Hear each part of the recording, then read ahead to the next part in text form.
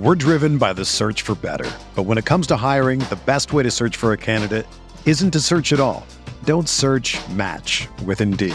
Indeed is your matching and hiring platform with over 350 million global monthly visitors, according to Indeed data, and a matching engine that helps you find quality candidates fast. Ditch the busy work. Use Indeed for scheduling, screening, and messaging so you can connect with candidates faster. Leveraging over 140 million qualifications and preferences every day, Indeed's matching engine is constantly learning from your preferences, so the more you use Indeed, the better it gets.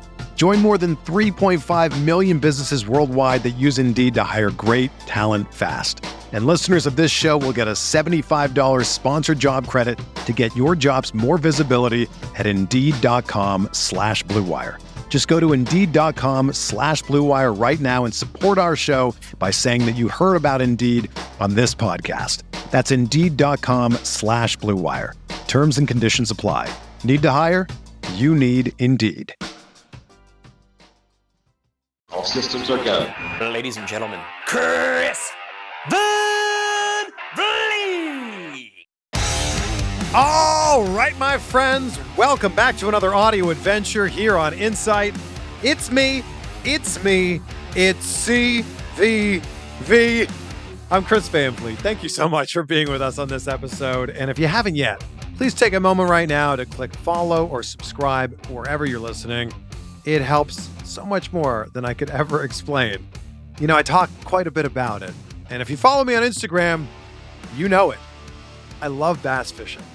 I started fishing in bass tournaments when I was 14. I'm now the co-founder of the bass fishing tungsten weight company called Woo Tungsten, WOO ! Tungsten. So this conversation today is extra special for me.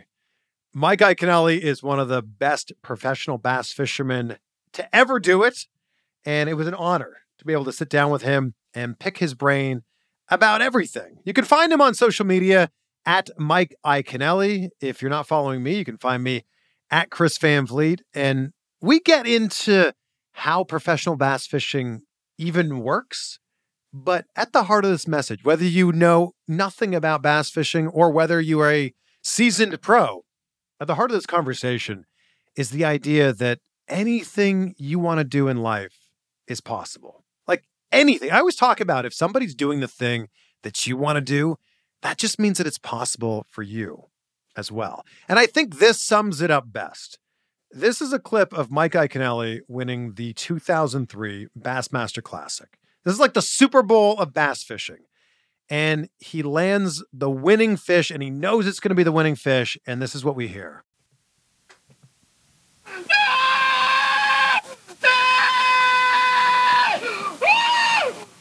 give up! Never give up! Passion, right? The passion there. I love it. Never give up. This is so good. Please welcome Mike Iaconelli. Aish. Chris. Thank you so much for making the time to do this.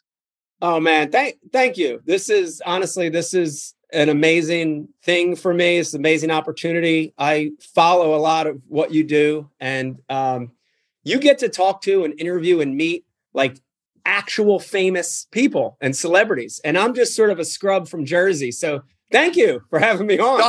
Stop it. In the fishing world, you're like Tiger Woods. You're like Kobe Bryant in the fishing world. Yeah, I don't know about that. I do love to fish, though. I'm very passionate about it.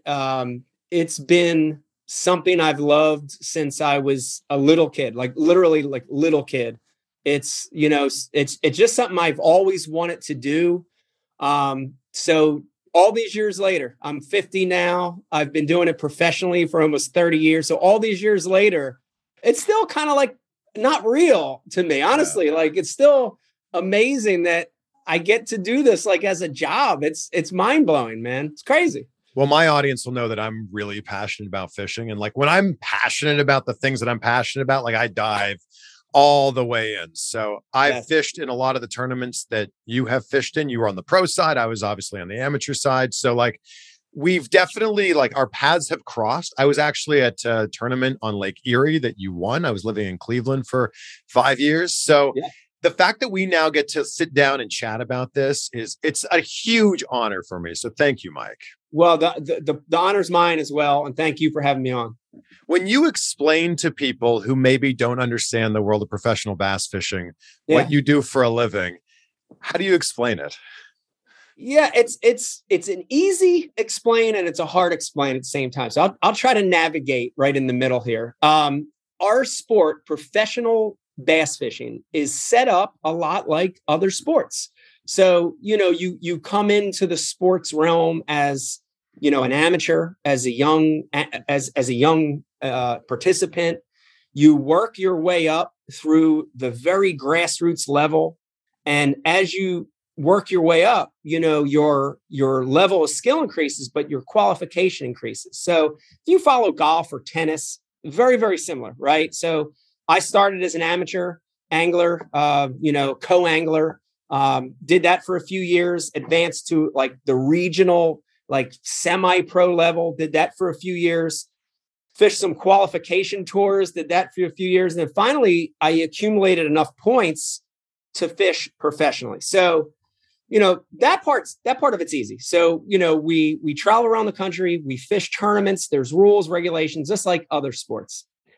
The hard part to explain is our sport has a little bit of other sports in it, like NASCAR, even a little like wrestling, where branding and marketing and promotions are just as important part of the sport as the actual competition.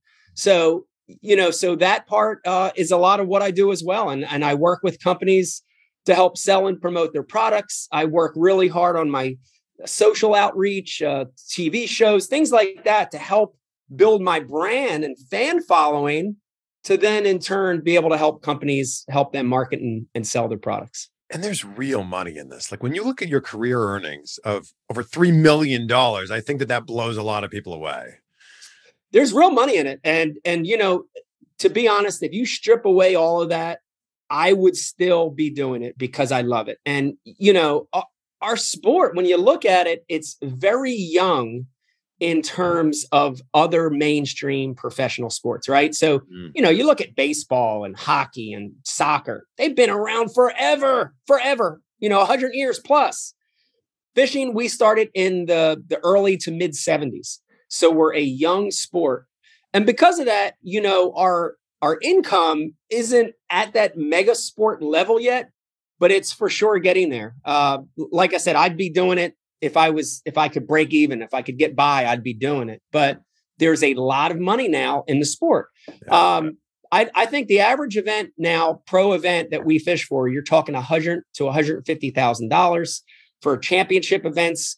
$250,000 to $500,000 in some of these events, and they've even had for the some winner, by the way, for the winner, and they've even had some $1 million tournaments. But the real thing, and I'm proud that our sport has gotten there, is the amount of money that you can make above and beyond your winnings, and that's a real important part because it's hard to win. It is hard to win. It's so.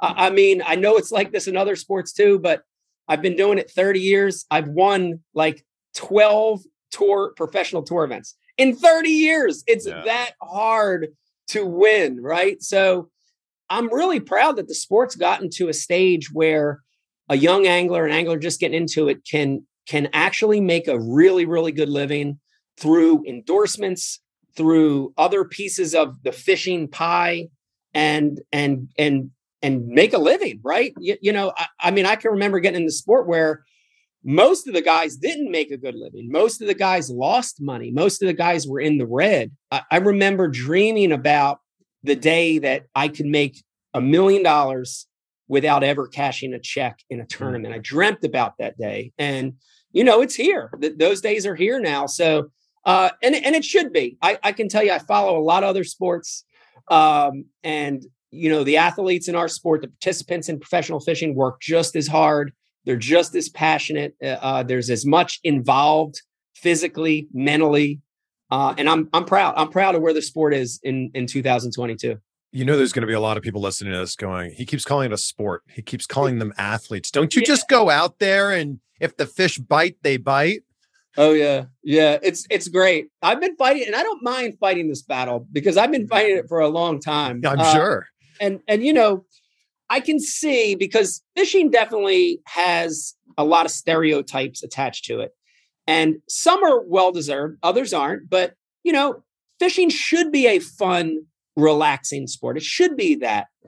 But it's also very competitive. And to get to the top level, you have to obtain those same skill sets and traits that any top athlete has. And, it's a little less physical in fishing. And I think that's where maybe the confusion is. People say, oh, well, you're fishing. How physical can that be? Maybe a little less physical, but just as many mechanics. And from a mental side, I would argue that our sport, fishing, is more challenging than a lot. We deal with an environment that's not controlled. We're out on a boat, 8-hour days. We have that 8-hour period in all conditions, whatever's thrown at us. So sun, wind, waves, rain, calm, dirty, clear, reservoirs, rivers, lakes, West Coast, East Coast, North, South. We have to deal with all those things that change, not month to month or year to year, but minute to minute, hour to hour. The environment's changing. And you have to be a study of the fish. And you have to be able to change and adapt and outsmart and outthink what that fish is doing to catch the 5 biggest every day, to win the tournament, to win Angler of the Year, to win the Classic. It's a lot. It's a lot. And I love defending fishing as a sport because it really is. It really is. I think one of the biggest things people don't understand is how many different skill sets you need to be successful as an angler, because you need to know how to drive a boat. You need to know how to read charts and read graphs. And then you need to know how to catch them, whether they're in shallow water, deep water, tidal water, and everything else that you just listed. Yeah, it's a lot. For a lot of your listeners and viewers, if you're old like me and you remember the Rubik's Cube from the 80s, fishing, I always describe fishing as like the Rubik's Cube. And, to solve just a side of that, I've never solved it in my life, believe me. But to solve a side of the Rubik's Cube was a big deal for me. And, that's like fishing. And it's all those elements. And you have to get them all right. You have to make the right decisions, and you have to keep adjusting and tweaking and churning. And then finally you solve that side. And that's fishing. And, the Rubik's Cube side being solved in fishing is you catching the fish. When you actually start figuring out and the fish come in the boat, and that's solving the puzzle. The one great analogy, maybe a lot of other people watching that participate in other sports, the one thing you could probably understand really well is something called getting in the zone, which you hear talked about a lot in other sports. And in fishing, that's what you strive to reach. When you're out there and all of a sudden, everything you do is right. Your decisions are perfect. Your timing is right. It's almost like you're out of your body watching yourself fish, and things just start happening. And I've been really fortunate in my career to have that happen a couple dozen times. That's it. And it's easy to talk about. It's easy to talk about how to get into the zone and what you got to do and think, but it's hard for it to actually happen. But when it does, it's magical. You win trophies, you catch fish, you make money. It's great. What do you think's the biggest lesson about life, Mike, that fishing has taught you? Oh man, there's a lot. I would say from when I was a kid, and I was real fortunate. I grew up lived in Philadelphia till I was 7, grew up in New Jersey. Definitely didn't have the background of fishing that a lot of people have in different parts of the country, but I loved it. My family got me involved in it. And I can tell you that fishing has taught me tons and tons of life lessons. For sure, patience would be one, dedication would be one, concentration, effort. There's so many different life lessons But the one is, and it's become my tagline. And I know you've had other people on the show that have also talked about the same thing, but it is to never give up and push, to keep pushing. I'm a huge advocate of that in fishing and in life. We've all had moments in our life, and in fishing, I've had moments in my fishing day where everything is failing and everything is bad. You don't have a fish and you're down and you break a big one off, or, and I've had those things happen in my life. I've had, deaths and failures and, things I've done wrong and all those things. And there are times in fishing in life where you want to, your instinct is, man, this sucks. I don't want to do this anymore. I want to give up. I can't do it. But that something from within that keeps you going, that drives you, that keeps pushing you, that never give up spirit. I've had that in my life. I've had that in my fishing career, and it's been the biggest one, Chris, for me. I've not only have won tournaments because of that, but I'm still here because of that. And I've had a few parts in my career where I thought it was over. I thought I was ready to be done, and I just kept pushing and worked through some hard times. And it's a great fishing motto. It's a great life motto. Yeah, I love it so much because you're right. It applies to literally anything. Yeah. There was a VHS tape when I was growing up that I wore out. It was the Bassmasters. It was the Vermont Tomp 150. Yes. On Lake Champlain. And yes. I watched this so much. I got to ask you, the guy that I'm talking to right now feels so different from the guy who fished in that tournament. Where did the shift happen? Yeah, there was, and man, I love that you brought that example up because it was a long time ago. It's almost hard to remember, but as you were saying it, little flashbacks were already coming back, and I love that. All I remember is the net, and you were cutting the jerkbait out of the net, and then you tried to net the next fish, and then the fish went through the net. It was a disaster. Well, there's two parts to this. So putting in context, this was my first year as a pro. I had worked really hard as a semi-pro, as an amateur, to get to this level. I finally qualified. You're 25 years old at the time, right? Very young, a young man in our sport. In a lot of sports, 25 year old already, but in ours, it's very young, especially at that time. So late 90s, just qualified for the pro tour. It was only my second event ever. And going into the last day, I was in the lead and I was beating some of my heroes by just a little bit. Rick Clunn, David Fritz, Ron Shuffield, guys that I have read about since I was a kid, icons of the sport. I was in the lead as a pro, my second pro tournament ever. Dude, I'm flipping out. And, like a lot of young athletes, a lot of young professionals, you're green and you're nervous. And, I had never really had like that kind of pressure or that kind of even national exposure, a camera guy, breathing down your back behind you the whole time. And I remember I had a sort of a 1-2 approach to catching fish. And one was largemouth, one was smallmouth. The largemouth pattern died. I was like 3 hours in without a fish. And then I landed on the mother lode of smallmouth. And it was just mayhem. It was a mess. And it was smallmouth every cast for about 40, 45 minutes. I'm not kidding. And it was so crazy and wild that back then we were allowed to use nets, and the net I was using was like cloth, and the hooks were getting tangled. I was fishing a jerkbait. I was cutting the net. I was landing fish, but then the hole was so big that the smallmouth were falling out.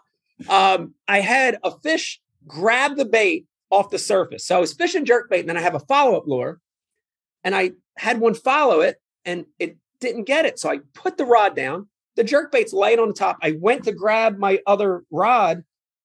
A fish came up and ate it right next to the boat. Like, that's how good it was. And it was a crazy, disastrous day, but I won.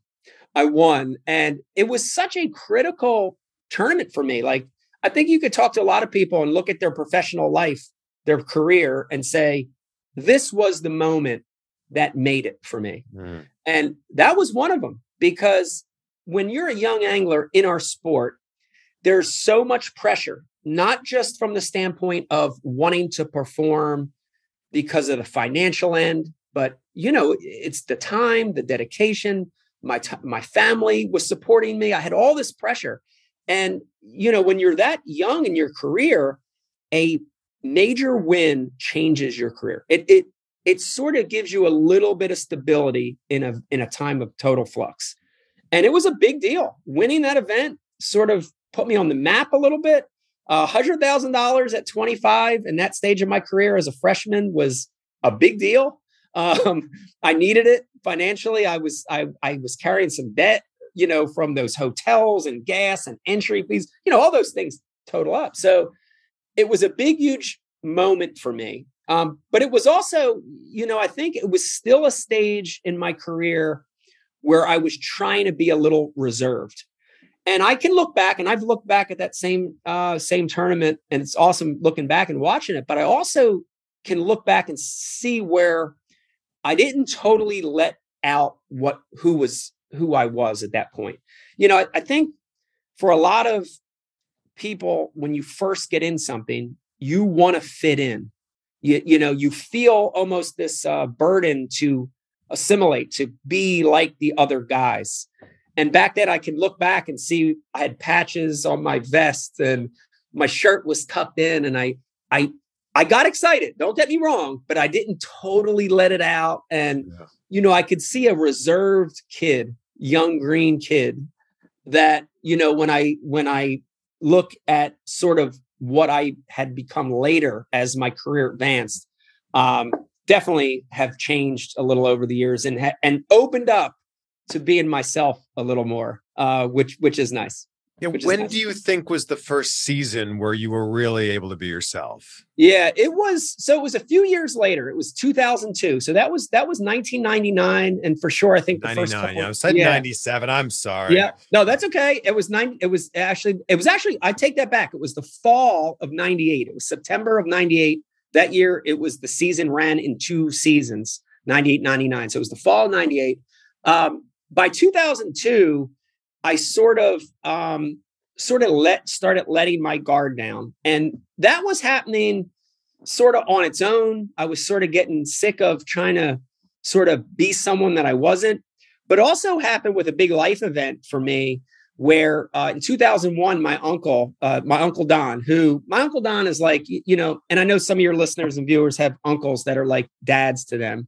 He was my dad. My dad passed away when I was super young, when I was 2 in a car accident. So my uncle was sort of my father figure, and a guy that introduced me to the sport, and just, he's my guy. He's my man. Right. And he was 2001. He was going through stage 4 Hodgkin's lymphoma. His diagnosis actually wasn't real good. He was pretty far along. And, as he was going through that fight, my mindset really changed. And I sort of said, you gotta enjoy life. You gotta be who you are. You gotta let go. Nothing's guaranteed in life. So that came out. The never give up thing definitely came out. I got to watch him fight in this thing, battling it. By the way, my uncle's still around today. He beat it. We love Uncle Don. Shout out to Uncle Don. But by 2002, I was like, man, I had enough of this stuff. I'm going to be who I am. And that meant, letting go a little. And, that's in dress, in the way I acted, in the way I talked, and, just not being scared to let people know who you are. And the interesting thing is that when I did that, I instantly noticed, like almost like a roller coaster going up, that my brand and my fan base and my sponsors, everything in my life and business started to just boom. And, I think it was a big year for me because I realized, man, you can be who you are. You can be different. You can, you can be odd or strange. You can be that, and people will accept you, and it feels a lot better because you're not sort of hiding behind something that you're not. So much of your story is about being this outsider and, kind of finding your way into this world. Like you grew up in the North. A lot of the anglers were from the South. You were younger. A lot of them were older at the time. Talk to us about what it was like kind of finding your way in that world. Yeah, it was, a different world back then. I'm trying to think of a good way to explain this, but for sure, professional fishing in the mid 90s, early to mid 90s, when I was really working my way up, was not a sport that catered toward non-traditional Southern anglers. So it was a little bit of a struggle. And, you definitely, I experienced things and had to work through things that I think, had I been from Alabama or Georgia and had a Southern accent and did things a little different, I don't think I would have went through those struggles. In saying that, I am so glad I did, right? Because, looking back on some of that stuff, it made me who I am today, and not just in my professional career, but in my life, right? In my life, I'm the person I am today because of those things that I went through. So I wouldn't have it any other way. I would never go back in time and change any of that. But there were for sure moments where, you questioned, should I be doing this? These guys don't want me out here. It's at some points, it was even the league that didn't want me there. I was an outsider. I was different, strange, so everything was tougher. But as I broke those barriers down, and it happened first through fans, I think maybe second through sponsors. And then, lastly, you have to gain the trust of the other anglers. I think at some point, eventually they look and they realize that, man, this dude, yeah, he's strange. And I still don't like this guy, but he's here for the right reasons. He's here because he's working his ass off. He loves fishing. He's passionate about fishing to the core. I think eventually people saw that. And so it did become easier, and time passed.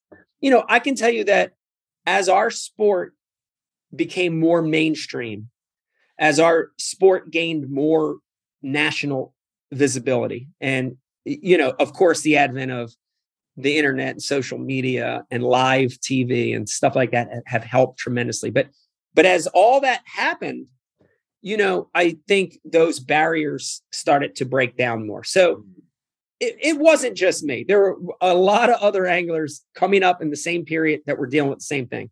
Aaron Martins, Skeet Reese, Ish Monroe. Definitely there were other young anglers that were going through the same thing and fought the same fights. But the fishing world is definitely different today.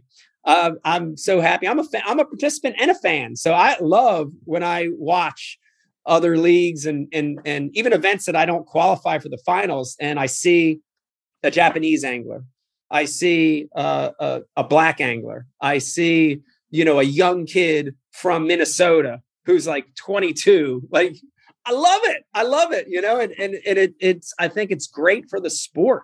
You cover enough other sports and enough other pieces of entertainment that's a critical piece, right? Yeah. It's like if the sport or that segment of entertainment, if it's all the same, man, it's stagnant. Your fan base is stagnant. Yeah. But as you get different characters and different personalities, people want to watch. People relate to that more. So I think it's great. I think the sport's come a long way from 96, 97, 98 to 2022. We definitely come a long way. And, you mentioned wrestling earlier, and you're right. Like, that has a certain element of pro wrestling, of these like larger than life characters. And now you've got Dave Mercer, who's a good friend of mine, like announcing you guys like at the boxing match. Like, I think all of that tied in together makes this so exciting.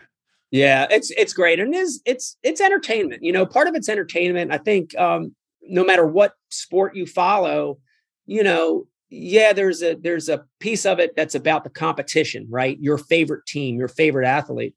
But there's also a part of it that you're watching because of the excitement and the energy that event puts off. And for sure, I think today you're able to see that a lot better through the participants, through the MCs, through the coverage. Live's been great for our sport. We need it live to happen, because of our arena is so big. We needed that live thing to happen, and it's exciting. It's I can tell you this, Chris. I remember fishing my first club tournament. I got a John boat for my high school graduation present. I was 18 years old. I got a John boat in June, and I remember fishing my first ever tournament, small boat tournament, probably 20 boats. I fished with my good friend Brian the Carpenter, who now produces my podcast. And we didn't catch crap.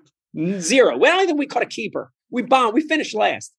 But I remember that feeling, the butterflies, the excitement, the emotion of just launching. And I still have that today. And that's my gauge for me of how long I'm going to keep competing, and I'm not old in my sport, but for sure I can tell you that I'm in sort of the fourth quarter, the last couple chapters of my career. But as long as I feel that, I still feel that, man, I'm going to keep going, and it's interesting that you bring that up, because I remember reading your book, and you talk in your book about how if you hadn't won the Classic in 2003, that you were done. Like, that's how the book starts, right? Like, I was done. Like, oh yeah. I feel like, Mike, you were put on this earth to catch largemouth and smallmouth bass. Like, I'm not calling you a liar, but I'm saying, like, I don't believe that you were done. Yeah, that may be true. I mean, here's the thing, whether, you're philosophical or you're religious or whatever your background is, I do believe that things happen for a reason, and I think I can look at moments in my life and in my career where, I don't want to say weird things, but things happen that probably shouldn't have happened. The Classic win for sure is one of them. I was at the lowest point in my life. I had sponsors that were getting ready to leave. It was pretty much a dead end road for me back in 2003.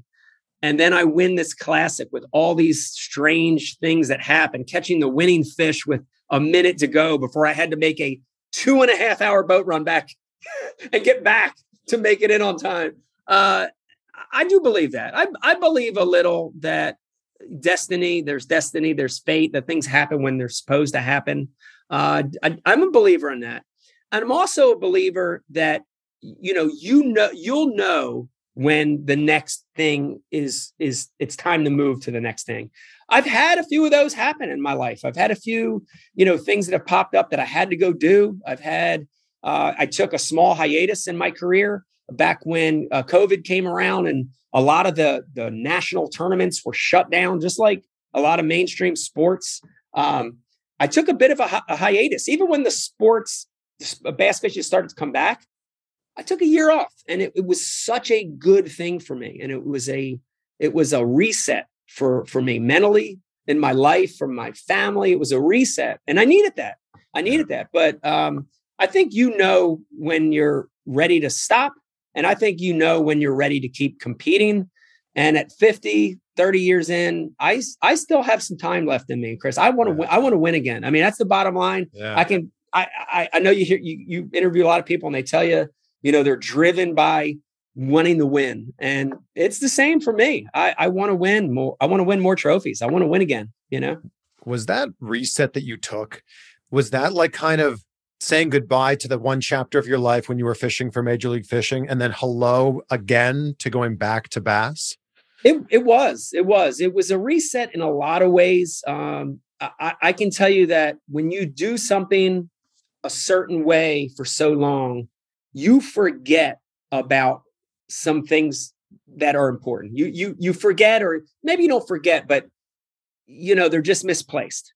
And that year and a half I had off was a time for me to say, there's other things in life besides that top competition level. And so like, man, getting to see sporting events for my kids, getting to see graduations, getting to see things that I missed. You got to remember, for your listeners and viewers, the life of a professional fisherman, you're gone a lot.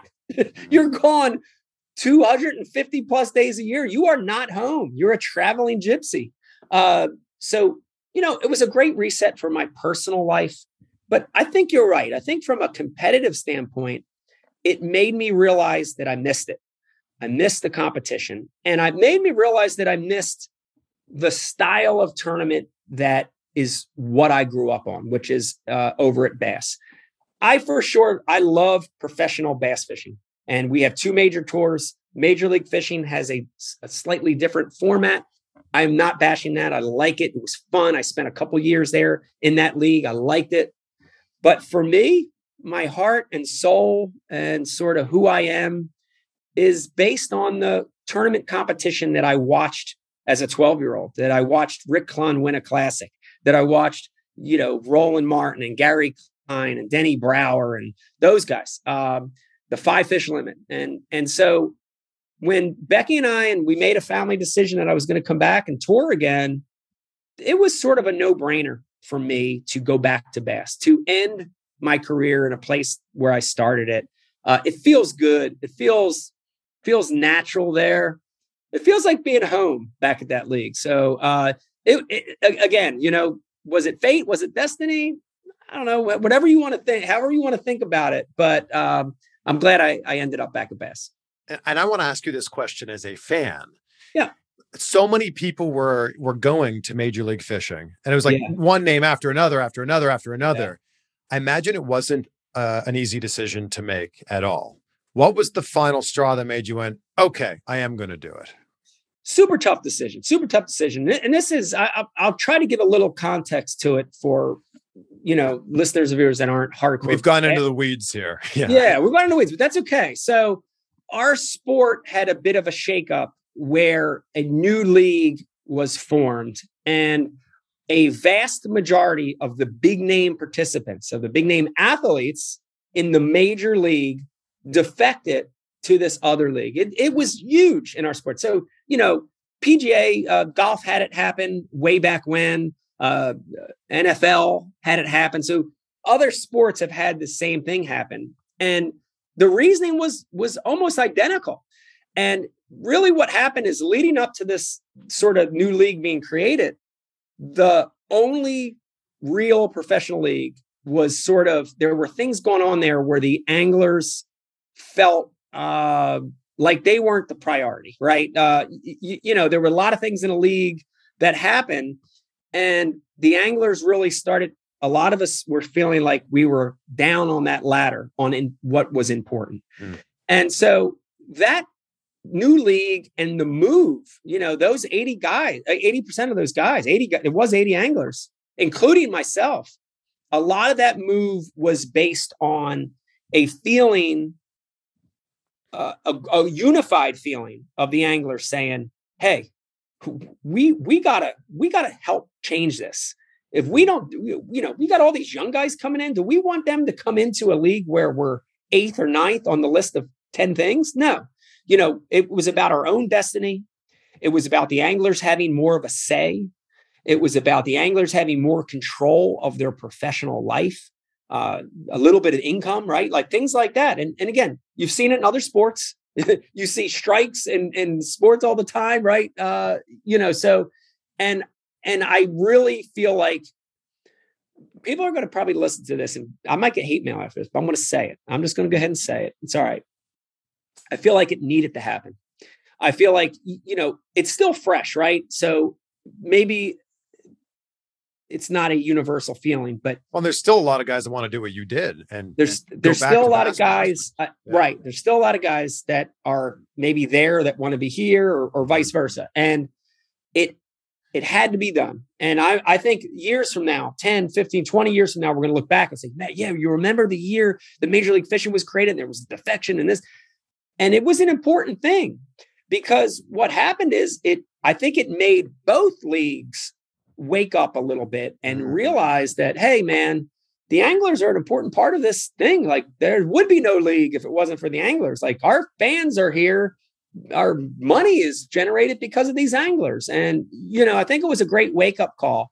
But to bring things full circle, and for me especially, Major League Fishing didn't necessarily pan out to what I thought it would, and it started to feel a little like where I was before that.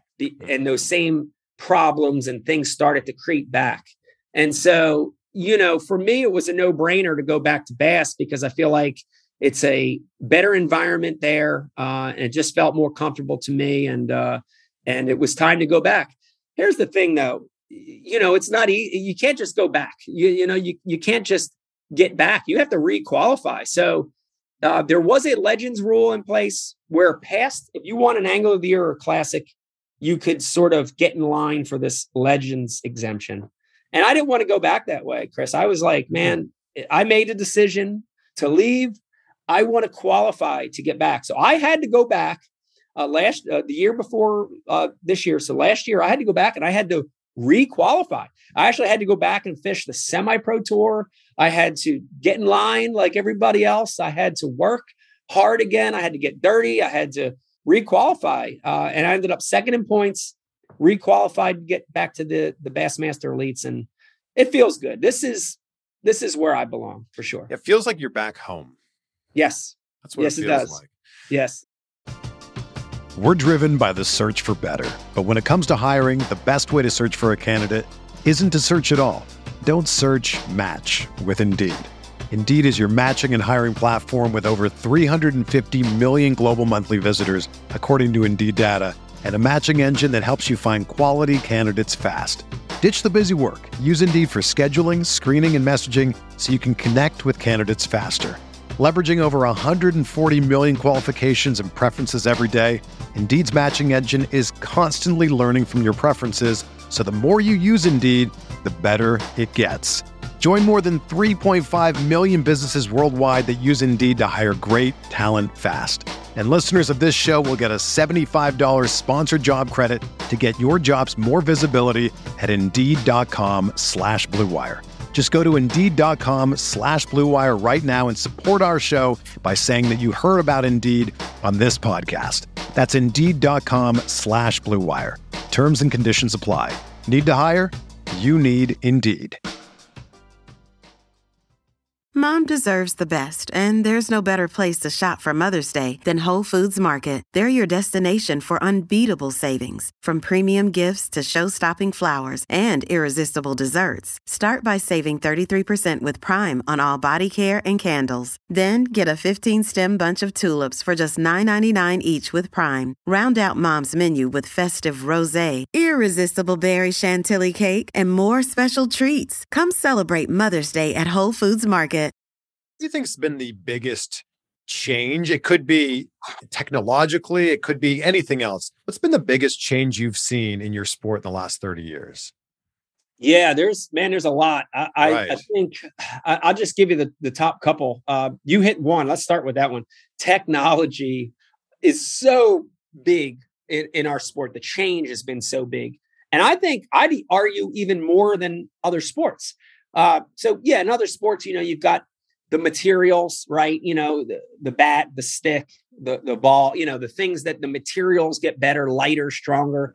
We've had those changes, but the technology when it comes to sonar and GPS and the boat and the motor, and that's really helped the anglers become so much more efficient. And so, so that digital technology in our world is just crazy. It's hard for me to keep up. I'm just being honest. I can't hardly figure this thing out half the time. So, but you have to be able to compete, you have to keep up with those technology changes. You have to learn forward-facing sonar. You have to learn side imaging. You have to be able to see a fish now and know what it is out there swimming on a graph. And to explain this to people, like people might be familiar with fish finders, which traditionally looked down and you could see what was directly below the boat. Then they came out with side imaging where you could see what was to the side of the boat. Yes. Now they have 360 where you could see everything around the boat. Yeah. 360 forward facing. The best way to describe that is if you've ever been involved, if you've ever, had a baby, or if you've ever saw ultrasound, it's a lot. Side imaging and forward-facing sonar 360 is a lot like ultrasound. When you look out there, what you see is what's really out there, right? So like traditional 2D, you always had to sort of decipher it. But side imaging, forward-facing sonar 360, you look out there and you see a boulder, and it looks like a boulder. It's a boulder. Yeah. If you see a sunken boat out there 80 feet to your right, that's a sunken boat. It's not, there's no gray anymore. And another way to describe it is like a flashlight. So forward-facing sonar is a huge new technology. And it's the best way to describe it is like having a flashlight beam when it's dark and you're able to shine it out there. And whatever is in the beam of that flashlight, you see. And it's good out to about 50 or 60 feet. It's totally changed the way we fish. Some people argue that it's become unfair. And there's even been arguments made that we should get rid of some of these technologies. I don't see that happening. The bottom line is today's young angler that understands those technologies and can grasp them, they're good. They are so good. It's just, there's no way to say it other than these guys they're dominant with these young anglers are being dominant using these new technologies. So that's a new change. And the other change I think is just how important having a brand and having digital content has become in our sport. And, I think new young anglers, some of them are really good at it and they get it like that. And other new young anglers don't want to be bothered with it. And that's going to hurt them in the long run in their career. Very, very hard in our sport to make a living just catching fish. You almost have to have a brand and you have to create a persona for people. And so that's become really important. Social media, YouTube, Chris, you're a master at it. Those things are critical in our sport now for our anglers. Well, you are like a marketing wizard, and you were one of the first who really figured out what their brand was, and you latched onto that. What's some good advice for people who just want to build their personal brand, whether they're in fishing or not? Yeah, it was, when I look back on my career, I did a lot of stuff wrong. I a lot of stuff totally backwards and bashed my head 20 times before I figured something out. But that part of it, things sort of worked out, looking back.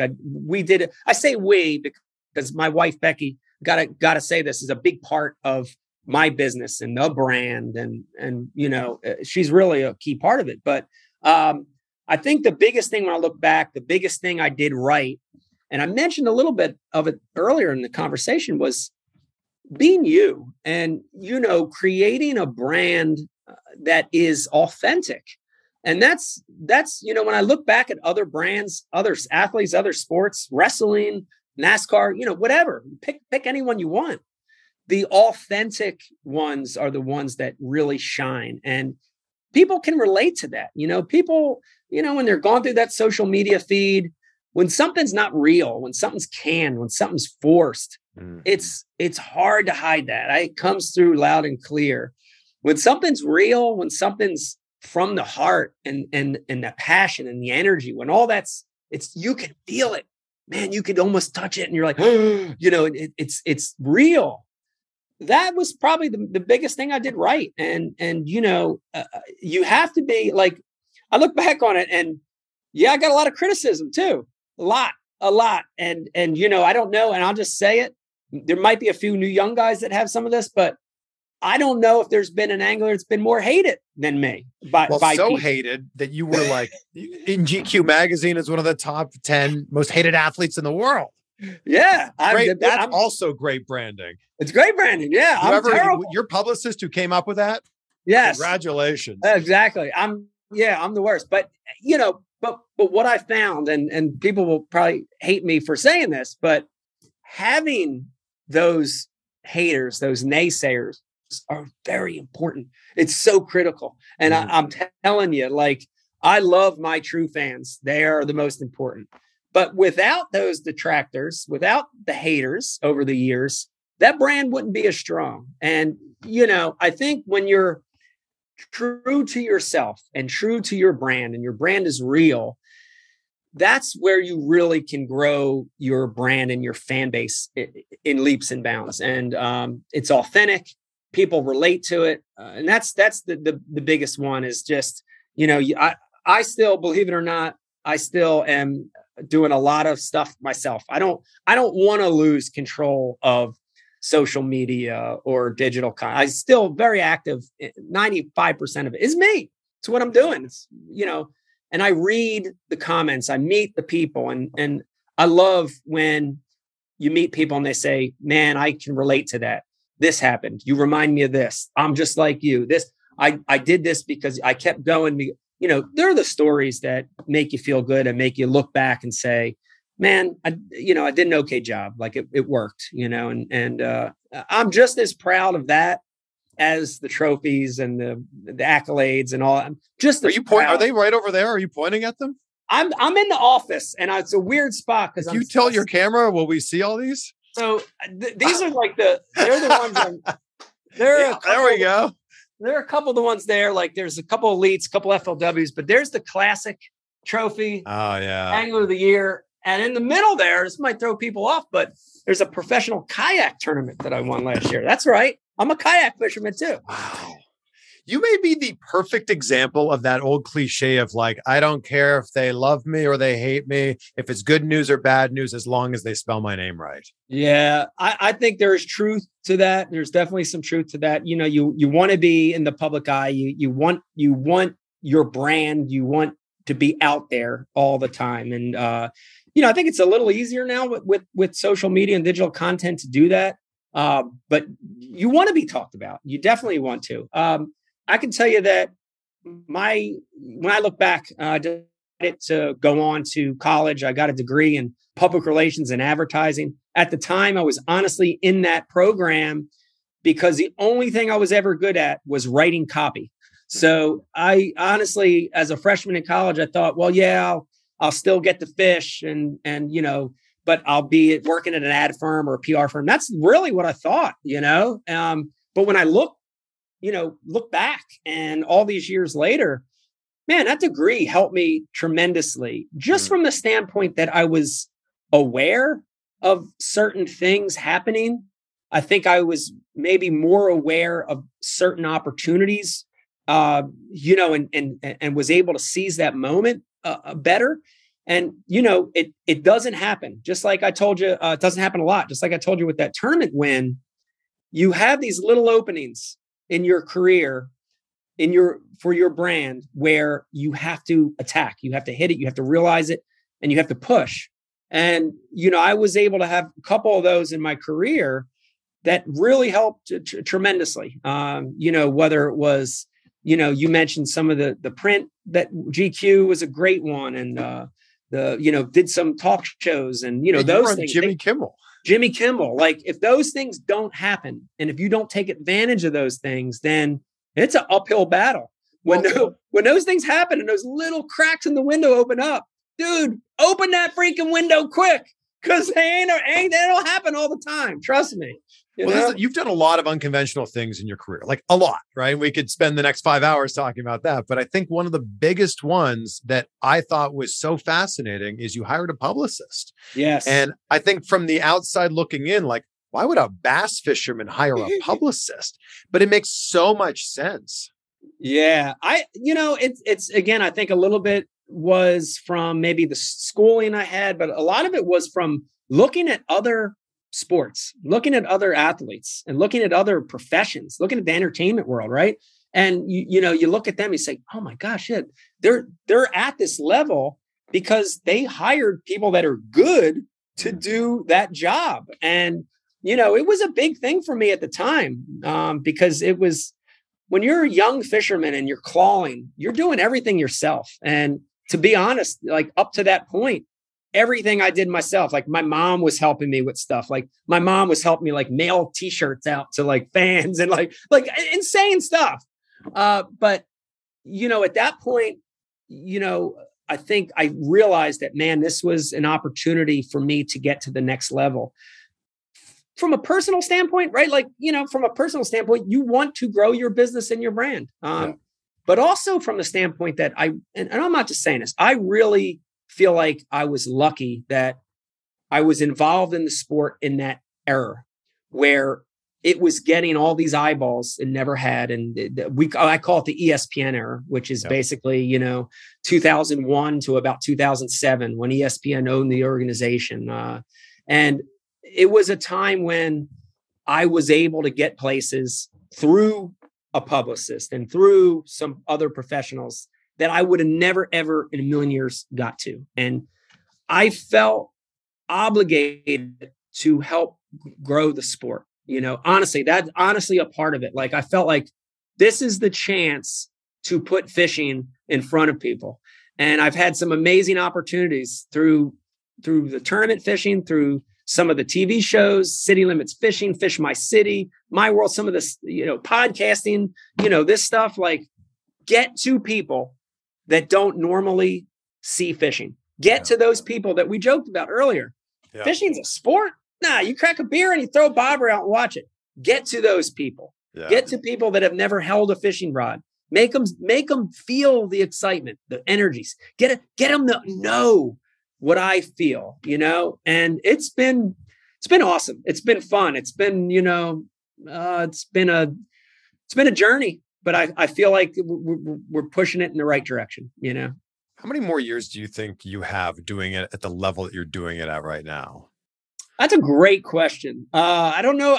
Because you could be Rick Clunn and do it till you're, as however old he is. You can be. That's the beauty of professional fishing. Rick Clunn is one of the best anglers ever, if not the best angler ever. He's, I don't know, what is he, Chris, in his late 70s, mid 70s? We're going to look, because everyone's going to be like, come on, how did you guys not know? So I got to say mid 70s. I'm going to guess. I would think you're right. He is 75. He turned 76 this year. 76. He was born in 1946. 46, born in the 40s. And he's competing at the highest level right now, right? So the great thing about professional fishing as a sport is you don't have that physicality thing where, you age out because physically you can't compete. It's such a mental sport that it takes away a lot of that. So you're right. I could compete till I'm 80. But let me tell you this. I think that I will spend the rest of my life working in the fishing as my career, working in the sport of fishing. I think the tournament piece of that pie is not as long, but the other stuff, man, I cannot wait. Like I really do envision myself fishing, creating content, doing TV shows, doing podcasting, working with sponsors till I'm in a walker, like till they're pushing me around. I see that. I honestly can tell you that. But, competing, I'll give you a rough gauge. I would say 5 to 15 years, 5 to 10 years. That's a big range. That's a big range. I want to win again for sure. That's a bucket list. I have to do that. I want to win at the highest level again. Let me stop you right there. When you look at the remaining schedule this year, what's your most likely win? For sure, as we get north, as we get into more home territory, I feel better. So when I look at Thousand Islands, even though I have to try to beat some of the Canadian anglers that are just world class on that fishery, when I look at Thousand Islands, you just got to beat the Johnston brothers. That's it, man. They're amazing up there. Crazy. Lake Oneida. As I look to South Dakota, the Upper Chesapeake Bay, which is the last open here, they're the ones where my eyes sort of get a little bit bigger. But here's the thing, man, the winds sneak up on you. And some of the biggest wins in my career happen in places that I probably shouldn't have won. And, you're competing against the fish, you're not competing against the other 90 guys, you have to outsmart them. You just got to be the best angler over 3 or 4 days at that moment in time. If you can do that, you win, you hoist the trophy. What does your morning routine look like? Are you talking about fishing days or regular days? I'm sure they're vastly different. Yeah, regular days would be waking up about 6:30 in the morning because I have a big black dog and kids jump on top of me in bed, wake me and Becky up about the same time every day. In fishing, it's a lot earlier. Sure. The days are really long and tournament week. And I would say, most of the wake up calls are 4 to 4:30 a.m. They are, a quick breakfast, a shower, get dressed and get prepared for the day. And they're literally practice days for me are dark to dark. And so, it's hard to wrap your hands around that because, again, the stereotype is it's not a lot of physical activity, but it's a lot. I'm buzzing all over the lake. I'm making 1,000, 2,000 casts. I'm lifting the trolling motor a million times. And I'm thinking, the amount of calories you burn is incredible. But dark to dark, I get off the water, I hit a gas station, I refuel the boat, I get back to the room, I throw something down my throat, I pull out maps, whether they're paper maps or digital maps, I start thinking about the next day, making notes on what worked, what didn't. And there's 3 full days of that. Then you're thrust into the tournament and it's basically the same thing. So I can tell you after 7 days of that routine, you're wore out. And a lot of us have to fish back-to-back events. So we have a few this year. They're tough. As I get older, I am definitely, I can feel the difference, from when I was 25 or 30. It's definitely taken more of a toll, but I still love it. I still don't mind getting up at 4:30 because I'm excited. I'm excited about every day, And you are like passion, like you are the personification of passion. I love it. I love it. And here's the thing, not every professional angler has that routine or that pace. For me, I think a little of it's the passion. There's nothing I'd rather be doing than fishing. Part of it's that, but part of it is honestly, I feel like I have to work like that. And I think, let me say it this way. I think there are a lot of anglers currently on tour that are naturals, that have a natural ability inside of them that makes them one of the greats ever. And, it's almost like you could put a blindfold on them, spin them around 10 times in the middle of the lake they've never been on, and within an hour, they're on the winning fish. I am not like that ever. I really, it's like my whole career, I've had to claw and scrape and work and try to dig in. But I wouldn't have it any other way. I love it. I love that that's how I operate. I love that a lot of my wins and my success has been because I worked my ass off, man. I just put a lot of time in, Anyone that follows you on social media knows how good of an angler your son Vegas is. Is he going to be better than you? I think so. I think Vegas has the things that I wish I had that would have made me one of the true. You mean greats. A father who's one of the best of all time? I don't know if it's that. I think he's got what I just talked about, which is some of that natural ability, but he's got the things that he got rid of the negatives in my biological makeup. So, the passion that I'm a very passionate person, and that's good when things are good. When things are bad, I think there's been times in my career where it's hurt me because I tend to be up when I'm up super high and low, super low, lower than most. And Vegas is very even keeled. I got to watch it as a boat captain for him in the last few years. I got to watch him lose a big one where I would have been devastated. Critical fish at a critical moment in the tournament breaks him off or jumps off. And as a boat captain, I can't say anything, can't do nothing. I don't want to disrupt them. But inside, I'm like, oh God, it's like somebody stabbed me with a knife. And I watch him just very cool and collective and not let it get to him. He gets that from my wife, Becky. She's very even keeled. That's going to help him if he decides to do this, especially. It's going to help him in life, period. And the other thing he has is a tremendous amount of patience. And same thing, I look back in my career, it's being, 1,000 miles an hour all the time has helped me in tournaments, but it's for sure hurt me a lot. And I can look back and think of times when I wish I could have slowed down and settled down more and took my time. And he's got that. He's got the ability to slow down and recognize when you have to fish slow. And he's got the makeup of a great professional angler if he does it. Becky and I are very careful to let him be a kid and let him find things that he loves and love them for the right reasons. So, I think as a parent, it's a tricky rope to walk, and we're trying to walk it. So yes, I mean, deep down inside, I would love for him to do it. It'd be great. I love watching him fish. I'm already a proud dad, but at the same time, he loves soccer. He's a huge soccer player and he loves he builds model rockets and model airplanes. Like I love that he has an engineering mind and he's building and I can't do that stuff.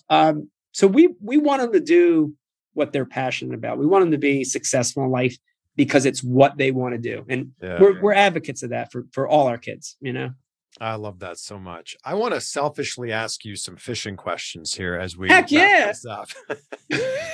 If you were showing up to a new lake and you could only tie on one bait, what would it be? if I was to show up at a new lake and only tie on one bait to catch fish, period, like numbers, it would 100% be a soft plastic. So, to dial it in even a little more, you would have asked me this 10 years ago, I would have said a shaky head worm. But in today's age, I would say a soft stick bait, a soft plastic stick bait. People know them as Senkos. People know them as Generals. People know them as Yum Dingers. But a 4 or 5 inch soft plastic stick bait has so many rigging options, jig head, Ned rig, weightless, wacky. And it just does magical things in the water. The action is so realistic that it's my go-to for catching numbers of fish. Now, if that question was catered toward big fish, like one bait to catch big ones, it would be a jig, a skirted jig. I've caught more big fish in my life on a skirted jig than any other bait. Largemouth or smallmouth? Man, smallmouth. People definitely, people down south probably hating on me right now again. They've never caught one. That's why. They never caught one, right? Yeah. A smallmouth. I was lucky enough to grow up in, even here in South Jersey, we have some smallmouth fisheries, and I spent a lot of time in the Great Lakes and upstate New York.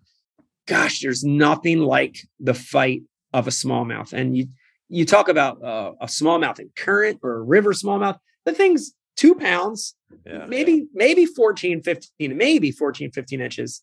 And it feels like a 7 or 8 or 9 pound largemouth. Like that's the fight. And it's incredible. Some of those fights as a kid, I was 9, 10, 12, 11 years old, catching those smallmouth. It's why I fish today. So smallmouth. Yeah. What is the largest smallmouth and largemouth that you've ever caught? Not in a tournament, just in general. Yeah. So here's the amazing thing on the smallmouth. The biggest smallmouth I ever caught in my life, I caught practicing for that Lake Erie tournament that we fished together. No way. I caught my largest smallmouth ever in that tournament. Wow. It was 6'8", 6'9". That is a giant. So especially in a tournament.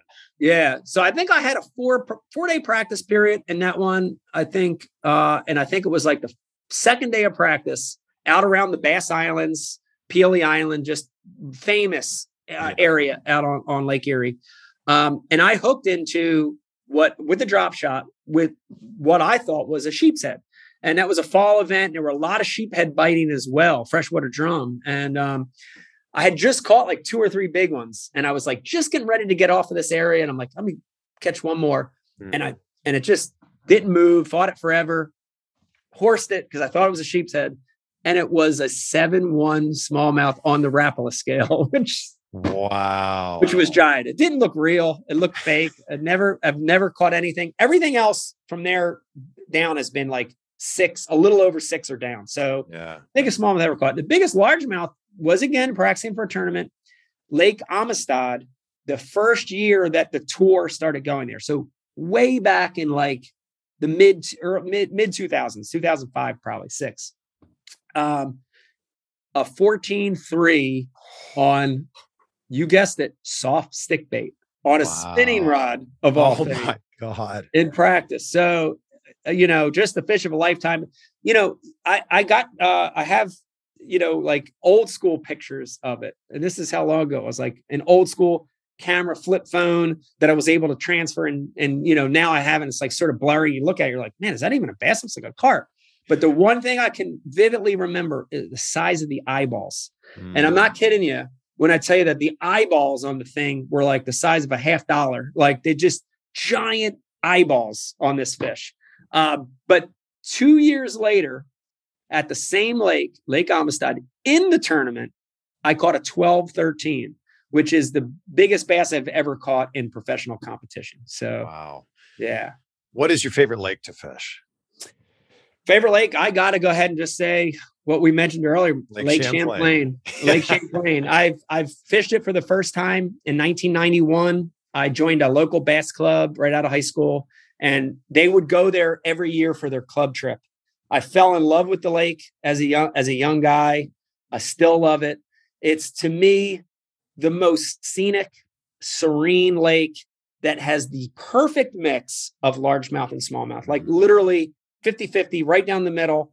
In one day, to be able to catch a 20+ pound limit of largemouth and a 20+ pound limit of smallmouth from the same cove, the same bay, Yeah. that can happen there still. So Yeah, you turn the boat one way, smallmouth, turn the boat the other way, largemouth. very special place. Have you seen Champ?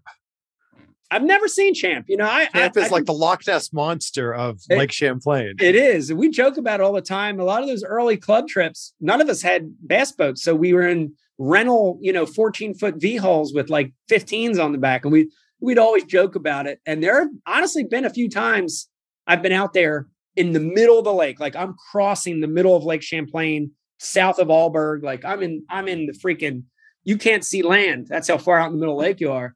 And you start looking around a little bit. You're like, man, are you getting a little nervous? I hope Champ's not real, looking around for it. But that lake is terrifying. Terrifying. Yeah. It's frightening. It gets scary big, of course, all the Great Lakes do. But they roll. At least the Great Lakes roll. Like something about Champlain. I had a terrifying run back from Ticonderoga with Bernie Schultz, and I thought I was going to die. Bernie, yeah, I don't know if Bernie's the best boat driver, but I hope he doesn't hear that. But yeah, well, next time he'll remember this story because I feel like we both thought we were going to die. If I see him, I'll try to remind him of that. But yeah, that ride is hellacious. I think it's 80 or 90 miles, which is a giant piece of territory to go in the water. And then you're right, the way that Lake Champlain is situated, it's basically a north to south lake. So you get a south wind or a straight north wind. There's no easy way to go 80 or 90 miles. One final fishing question and then one final question. Who's the GOAT? Oh man, who's the GOAT? I'm going to have to say, you hear a lot of names thrown around. You hear Kevin Van Dam, you hear Roland Martin as the old school GOATs. There's some modern GOATs, Jacob Wheeler for sure, Jordan Lee. There's some modern GOATs out there. But I've got to go with the guy that we talked about, who's Rick Clunn. I think when you look at his career, the fact that he's still fishing, the fact that he's still winning, like he won like a couple of years ago, beat everybody, beat all these young guys. Like, I think that plus he for sure is what I consider the grandfather, the forefather of mental fishing. He was the first guy to me that looked at the sport and said, why am I catching this fish? Why am I able to do this, pattern this? Why does this bait work? And he pattern fished, and he really coined that technique and that mental side of the sport. He's probably one of the first ones, maybe a few other ones, but he's one of the first guys that developed that. So Rick Clunn is the GOAT, in my opinion. And to think he's a professional athlete who turned 76 this year. And he's still fishing hard. Love it. Mike, I have thoroughly enjoyed this as both a fan of yours and a fan of bass fishing. And this has been, the show is called Insight, but this has been so insightful, not just into your life, but a look into the world of what professional bass fishing really is for people who may not understand this. So before I ask my next question, I just want to acknowledge you for everything you've done for this sport, for the incredible career that you've had and that you are continuing to have. Thank you. I'm very, very grateful to you for that. Thank you. That means a lot. I appreciate you saying that. Definitely, you look at what you've done in your career, and when you hear that, it means a lot. Coming from you, it means a lot. I appreciate that. Thank you. I end every conversation talking about gratitude because I wake up every day and I say out loud 3 things that I'm grateful for. And I do it before I go to bed too. Awesome. So, Mike, for you, what are 3 things in your life that you're grateful for right now? Yeah. At the front for sure is family, and we talked a little bit about it in the beginning of this interview, was the hard times, the tough times. I think for me, family has kept me going. It is the most important thing. I'm so grateful for my kids. I've got 4 wonderful kids. I've got a great wife. I've got a great, father-in-law, mother-in-law, my mom, my uncle. I mean, it made me who I am, and it keeps me going through bad times. So family for sure is number 1. By the way, all 3 of these are going to start with F.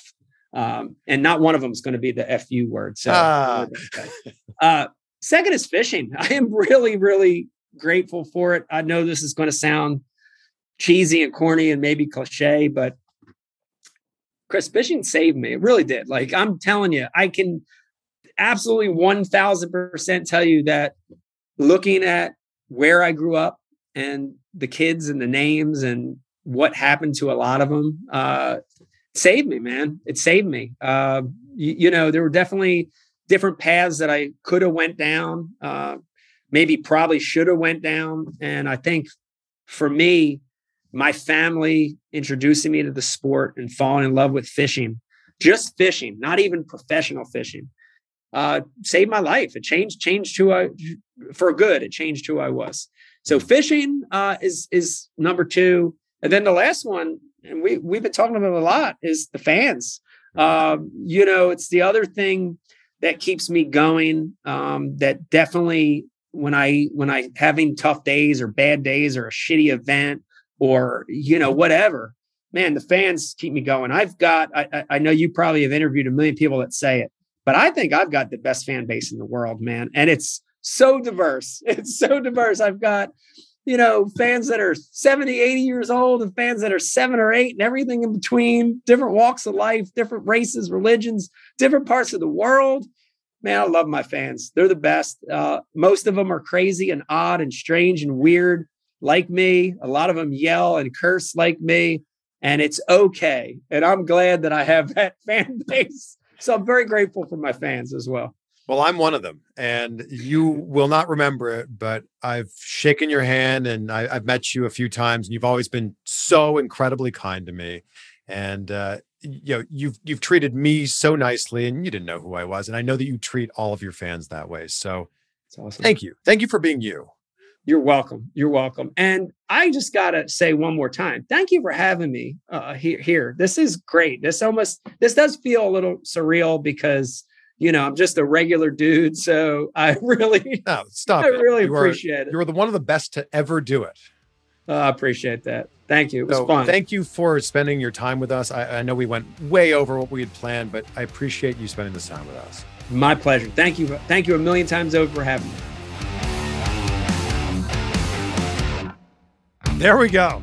Mike Iaconelli. What a true honor, a true pleasure to be able to chat with him. One of the all-time greats in the sport of bass fishing, and he's someone that I've looked up to for years and years as a bass fisherman myself.